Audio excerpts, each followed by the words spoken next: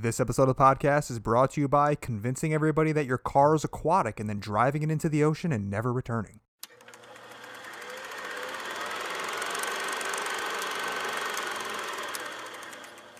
Ladies and gentlemen, welcome back to Roll the Credits, the podcast, the only podcast that doesn't actually use any technology. You guys are listening through this through a tin can and a bunch of strings. And a string. It's all wood-based. Yeah.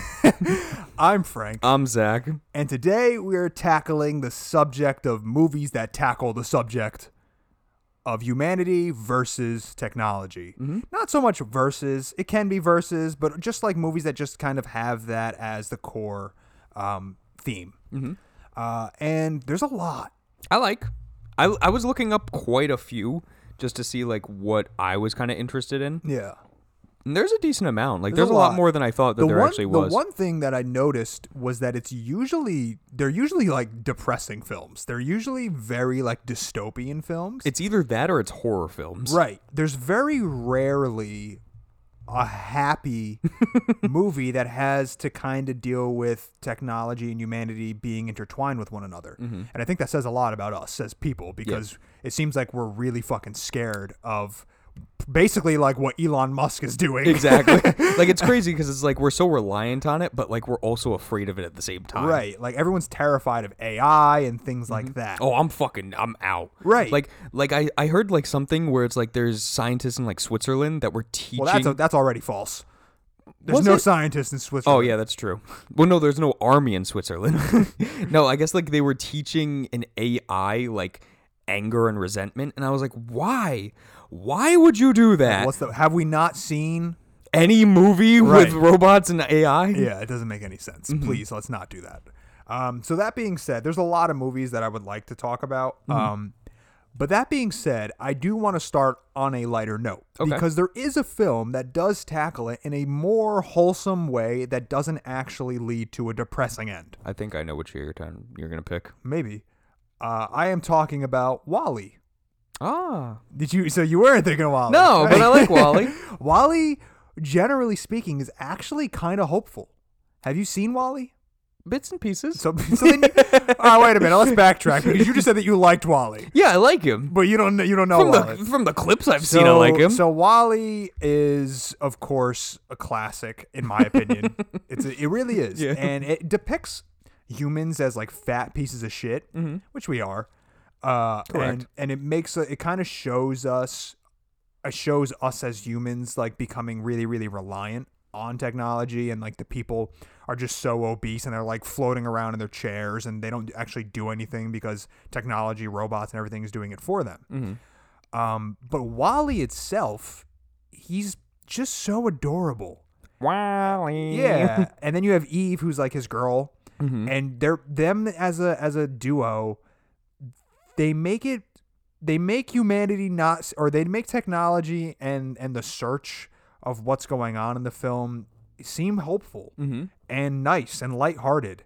And it's just, again, like I was saying, it's just so rare that you see a movie that is tackling the subject of humanity and technology being intertwined with one another and it not being essentially just a dumpster fire. Yeah.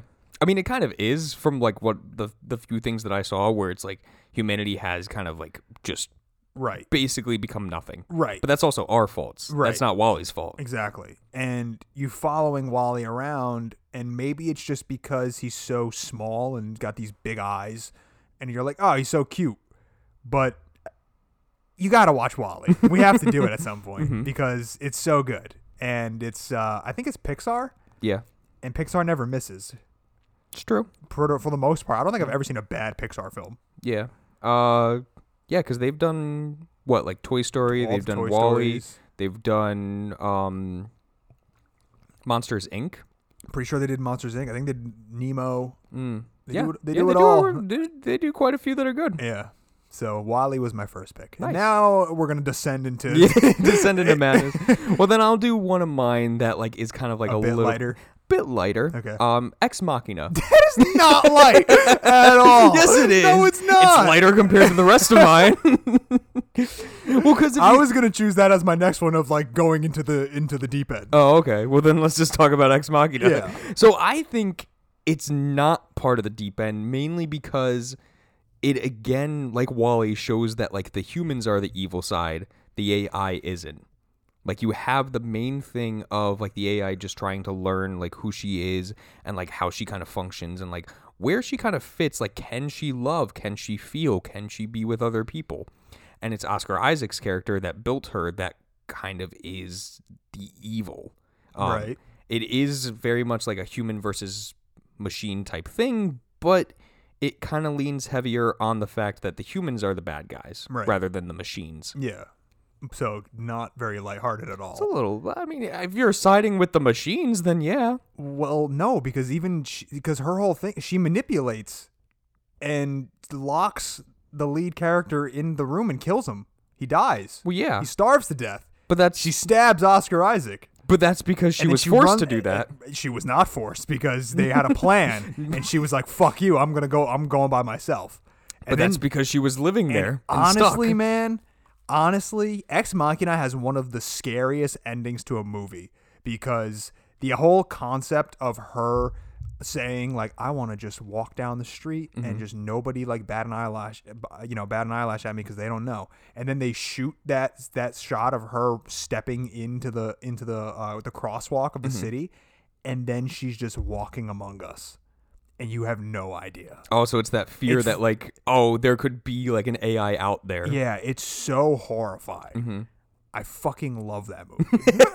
It's so good. And again, it's one of those things where it's like, man, Alex Garland really hasn't made a lot, but what he's made is amazing. Like that and Annihilation. Yeah. And then I never watched The Devs. I don't know if that was actually any good or not. I didn't see that either.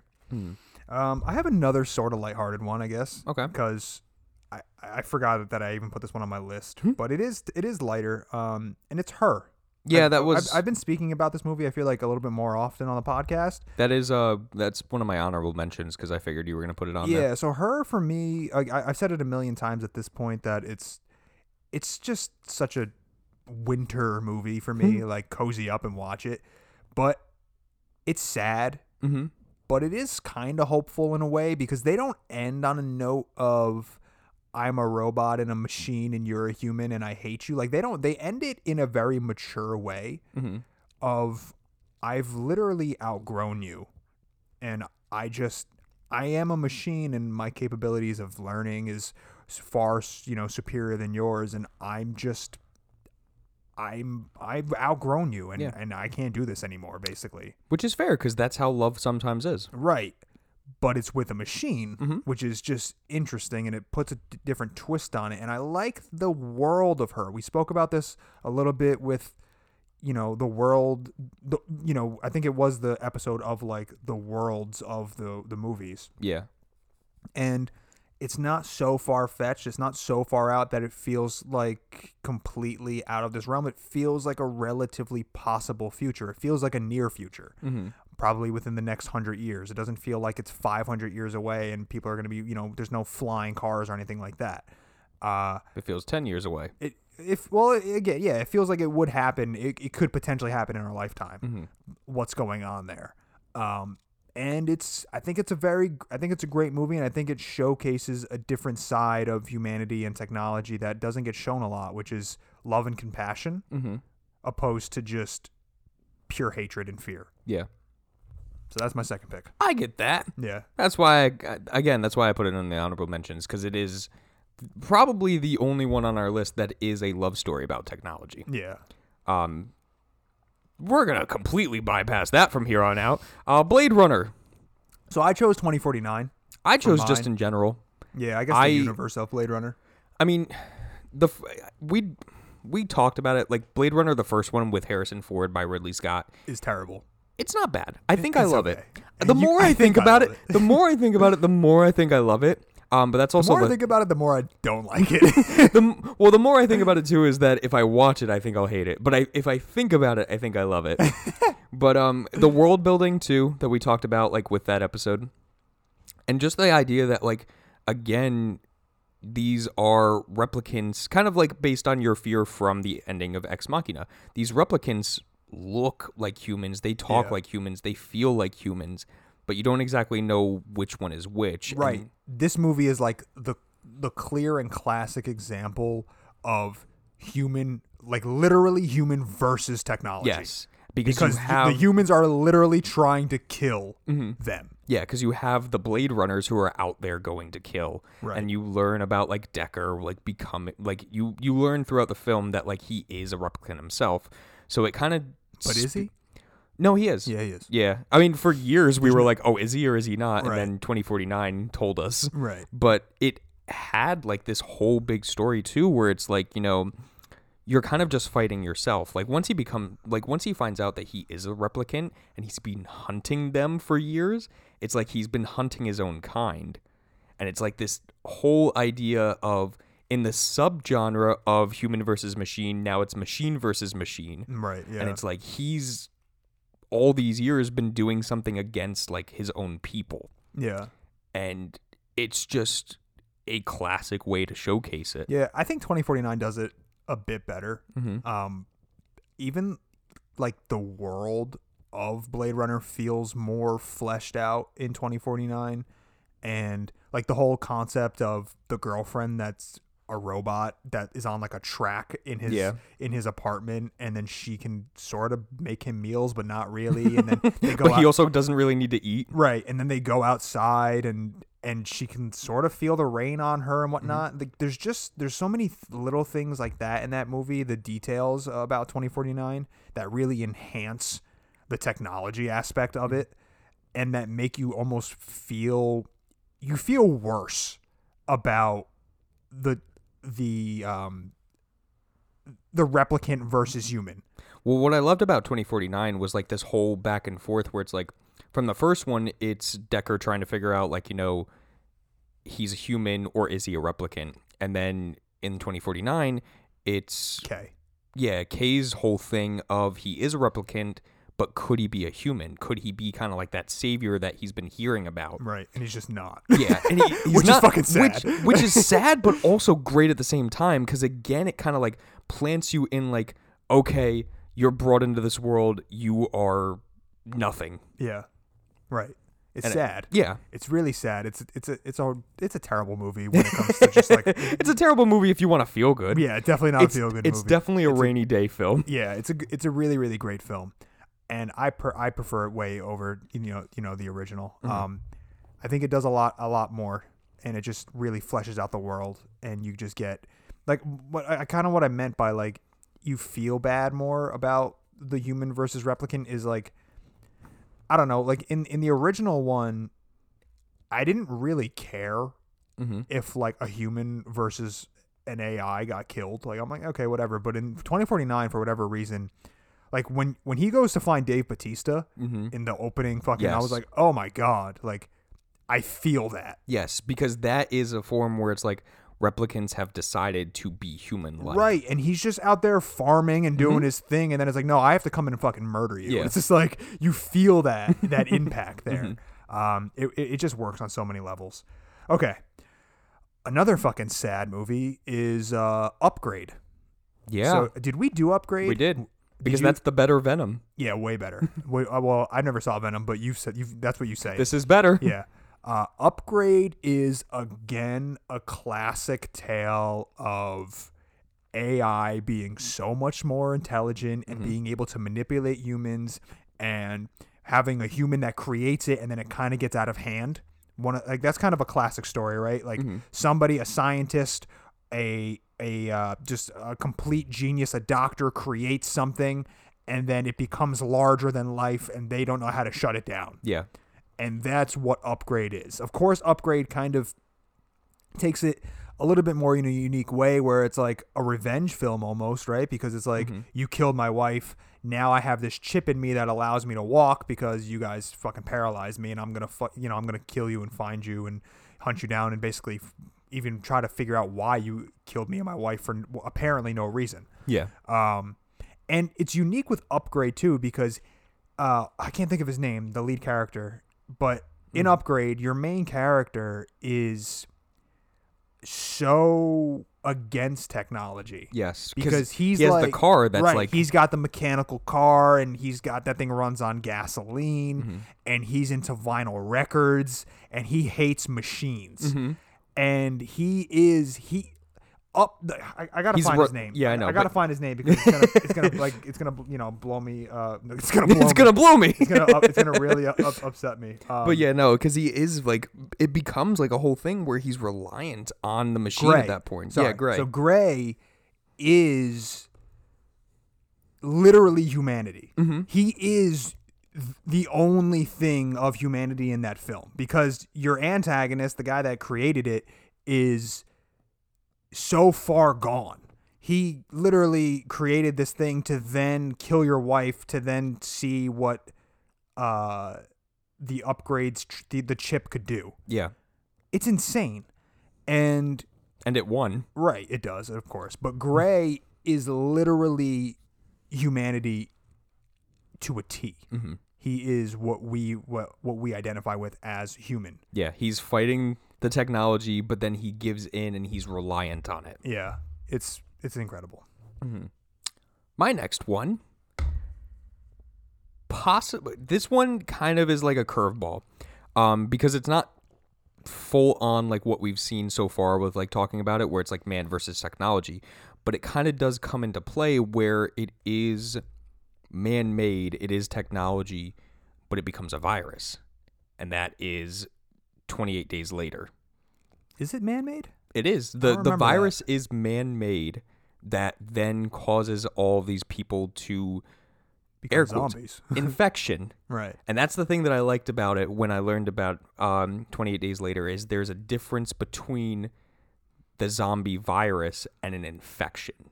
This is man-made. This is something that like somebody in a lab created that got loose, fucked everything up. Now we have people that are zombies. COVID-19. Yeah, exactly. But like the thing that I loved most about 28 Days Later is it's not like most zombie films. Like it is so fast acting. Like you get a scratch and you become a zombie in 20 seconds. You have 20 seconds to say goodbye before you become like a snarling beast. Right. And it's different from like the normal ones where it's like you get bit and then you have like maybe like 10 hours to like decide, do I want to cut off my arm and be human still? Yeah. Where this one, because it's in the infection, it goes through the bloodstream and it becomes something like I'll never forget the biggest thing was the one scene. I don't remember if it was 28 days or 28 weeks, but the older character like looks up and a crow that's carrying it like coughs and a piece of blood like falls into his eye.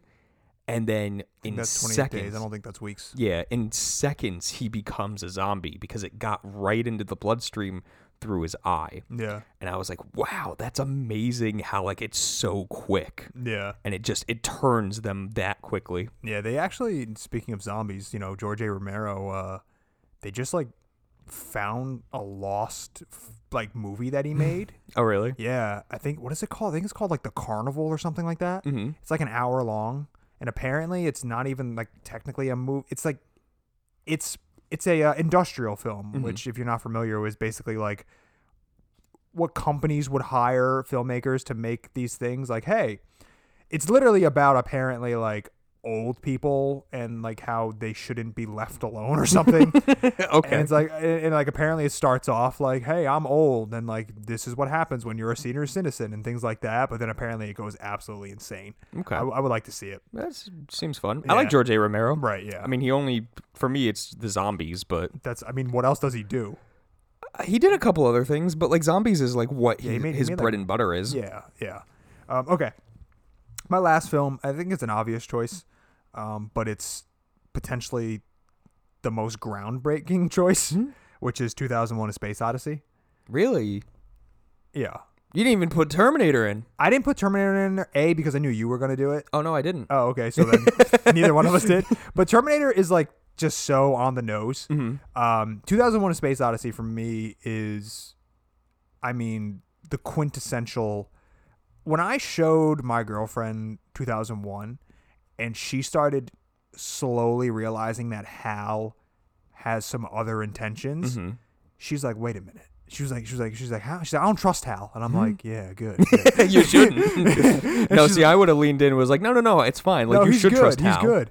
And then, she's like, Hal would say something, and then she'd be like, she would look at me like, no. And I'm like, yeah. It's just, it's so subtle. Yes. That's the thing, is it's not in your face like all of these other films are, right? You build to it. You slowly build your way into Hal literally murdering Frank, I think is his name, the astronaut.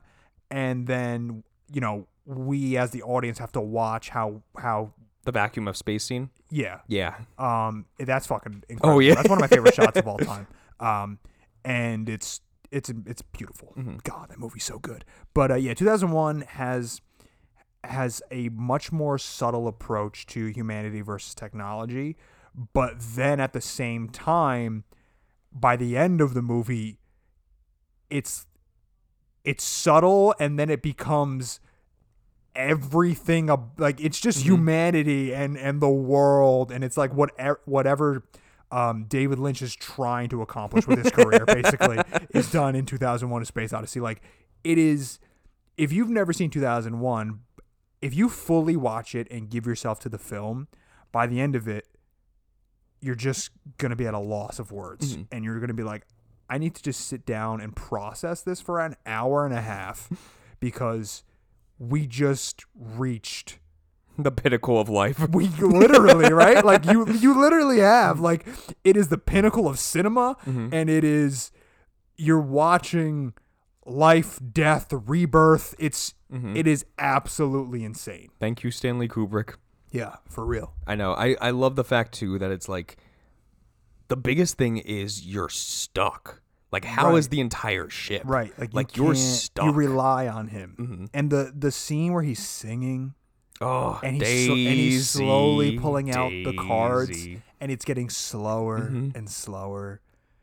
I mean, man, that might be, honestly, 2001 might be the greatest film ever made. I think it beats out call back Citizen to our Kane. last episode with Yeah. Citizen Kane. Yeah, it might be. I'm surprised we haven't done it yet. We're gonna do it. Okay. Last one. I have a couple honorable mentions. I guess I'll mention them really quick. So honorable mentions, AI. That to me was kind of like Ex Machina and iRobots before them. Right. I don't know if you've ever seen the movie 9. Oh, the animated? Yeah. Yeah, that was very creepy. That was weird. Creepier than I wanted it to be. Yeah. I guess we'll throw in Terminator. I mean, we have to talk about it briefly. We can't just like It is walk kind by of it. like, besides 2001, it is kind of like, and besides my last pick, it is the essential thing of man versus machine physically. Right. That is like the pinnacle of literally man versus technology, guns blazing, shooting, and like execution style. Like, I'm here to kill you, and now you guys have to survive. Exactly. It's the movie that essentially fucking put Schwarzenegger like really, really on the map, and it's a great movie. The first two are so good. We should do those. Yeah. I don't care about any other ones. We don't need any All other the other ones. ones are trash. Dawn of the Dead was another one. It basically the same thing as 28 Days Later, but I didn't want to do 2 zombie films. Yeah. And then finally, my last pick, the film where technology won, The Matrix. Yeah, I mean, I forgot about The Matrix because I guess I didn't technically. I have a really bad taste in my mouth from Resurrections or whatever it is. God awful. I was like, eh. I told you, like, I really, like, it almost made me just disregard Matrix altogether. Dude, I think the following 2 are not that good either. No, it gets progressively worse. Yeah, the trilogy just gets worse and worse, and almost ruins the first one. Yeah, and then the fourth one kind of did ruin the first one. And they're gonna make more. Oh god, because, what a mess. Yeah, because 1 is great. Fucking mess. 1 is great. 2 is okay. 3 is It literally capped off the story. That's all we needed it for. Yeah, it's like, okay, I guess now we finally have an actual ending. Oh, wait a minute. No, we don't. No, 2022. And then we're going to get another trilogy out of this. I'm over it. I know. But when Matrix came out, it was this very kind of like, it was this kind of groundbreaking thing where it broke the fourth wall, and for a lot of people, it really made you think like, oh fuck, are we in the Matrix? Like, are we being controlled by these advanced technology beings that are basically just using our energy to power themselves? Right. And the idea of Neo finding this out and then realizing what the real world is like, and then using that ability to kind of manipulate his own path, and then fight the machines themselves.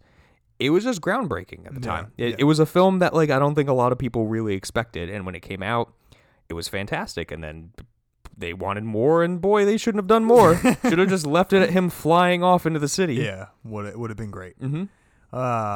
That's it. What a tangle web we have weaved here. Okay.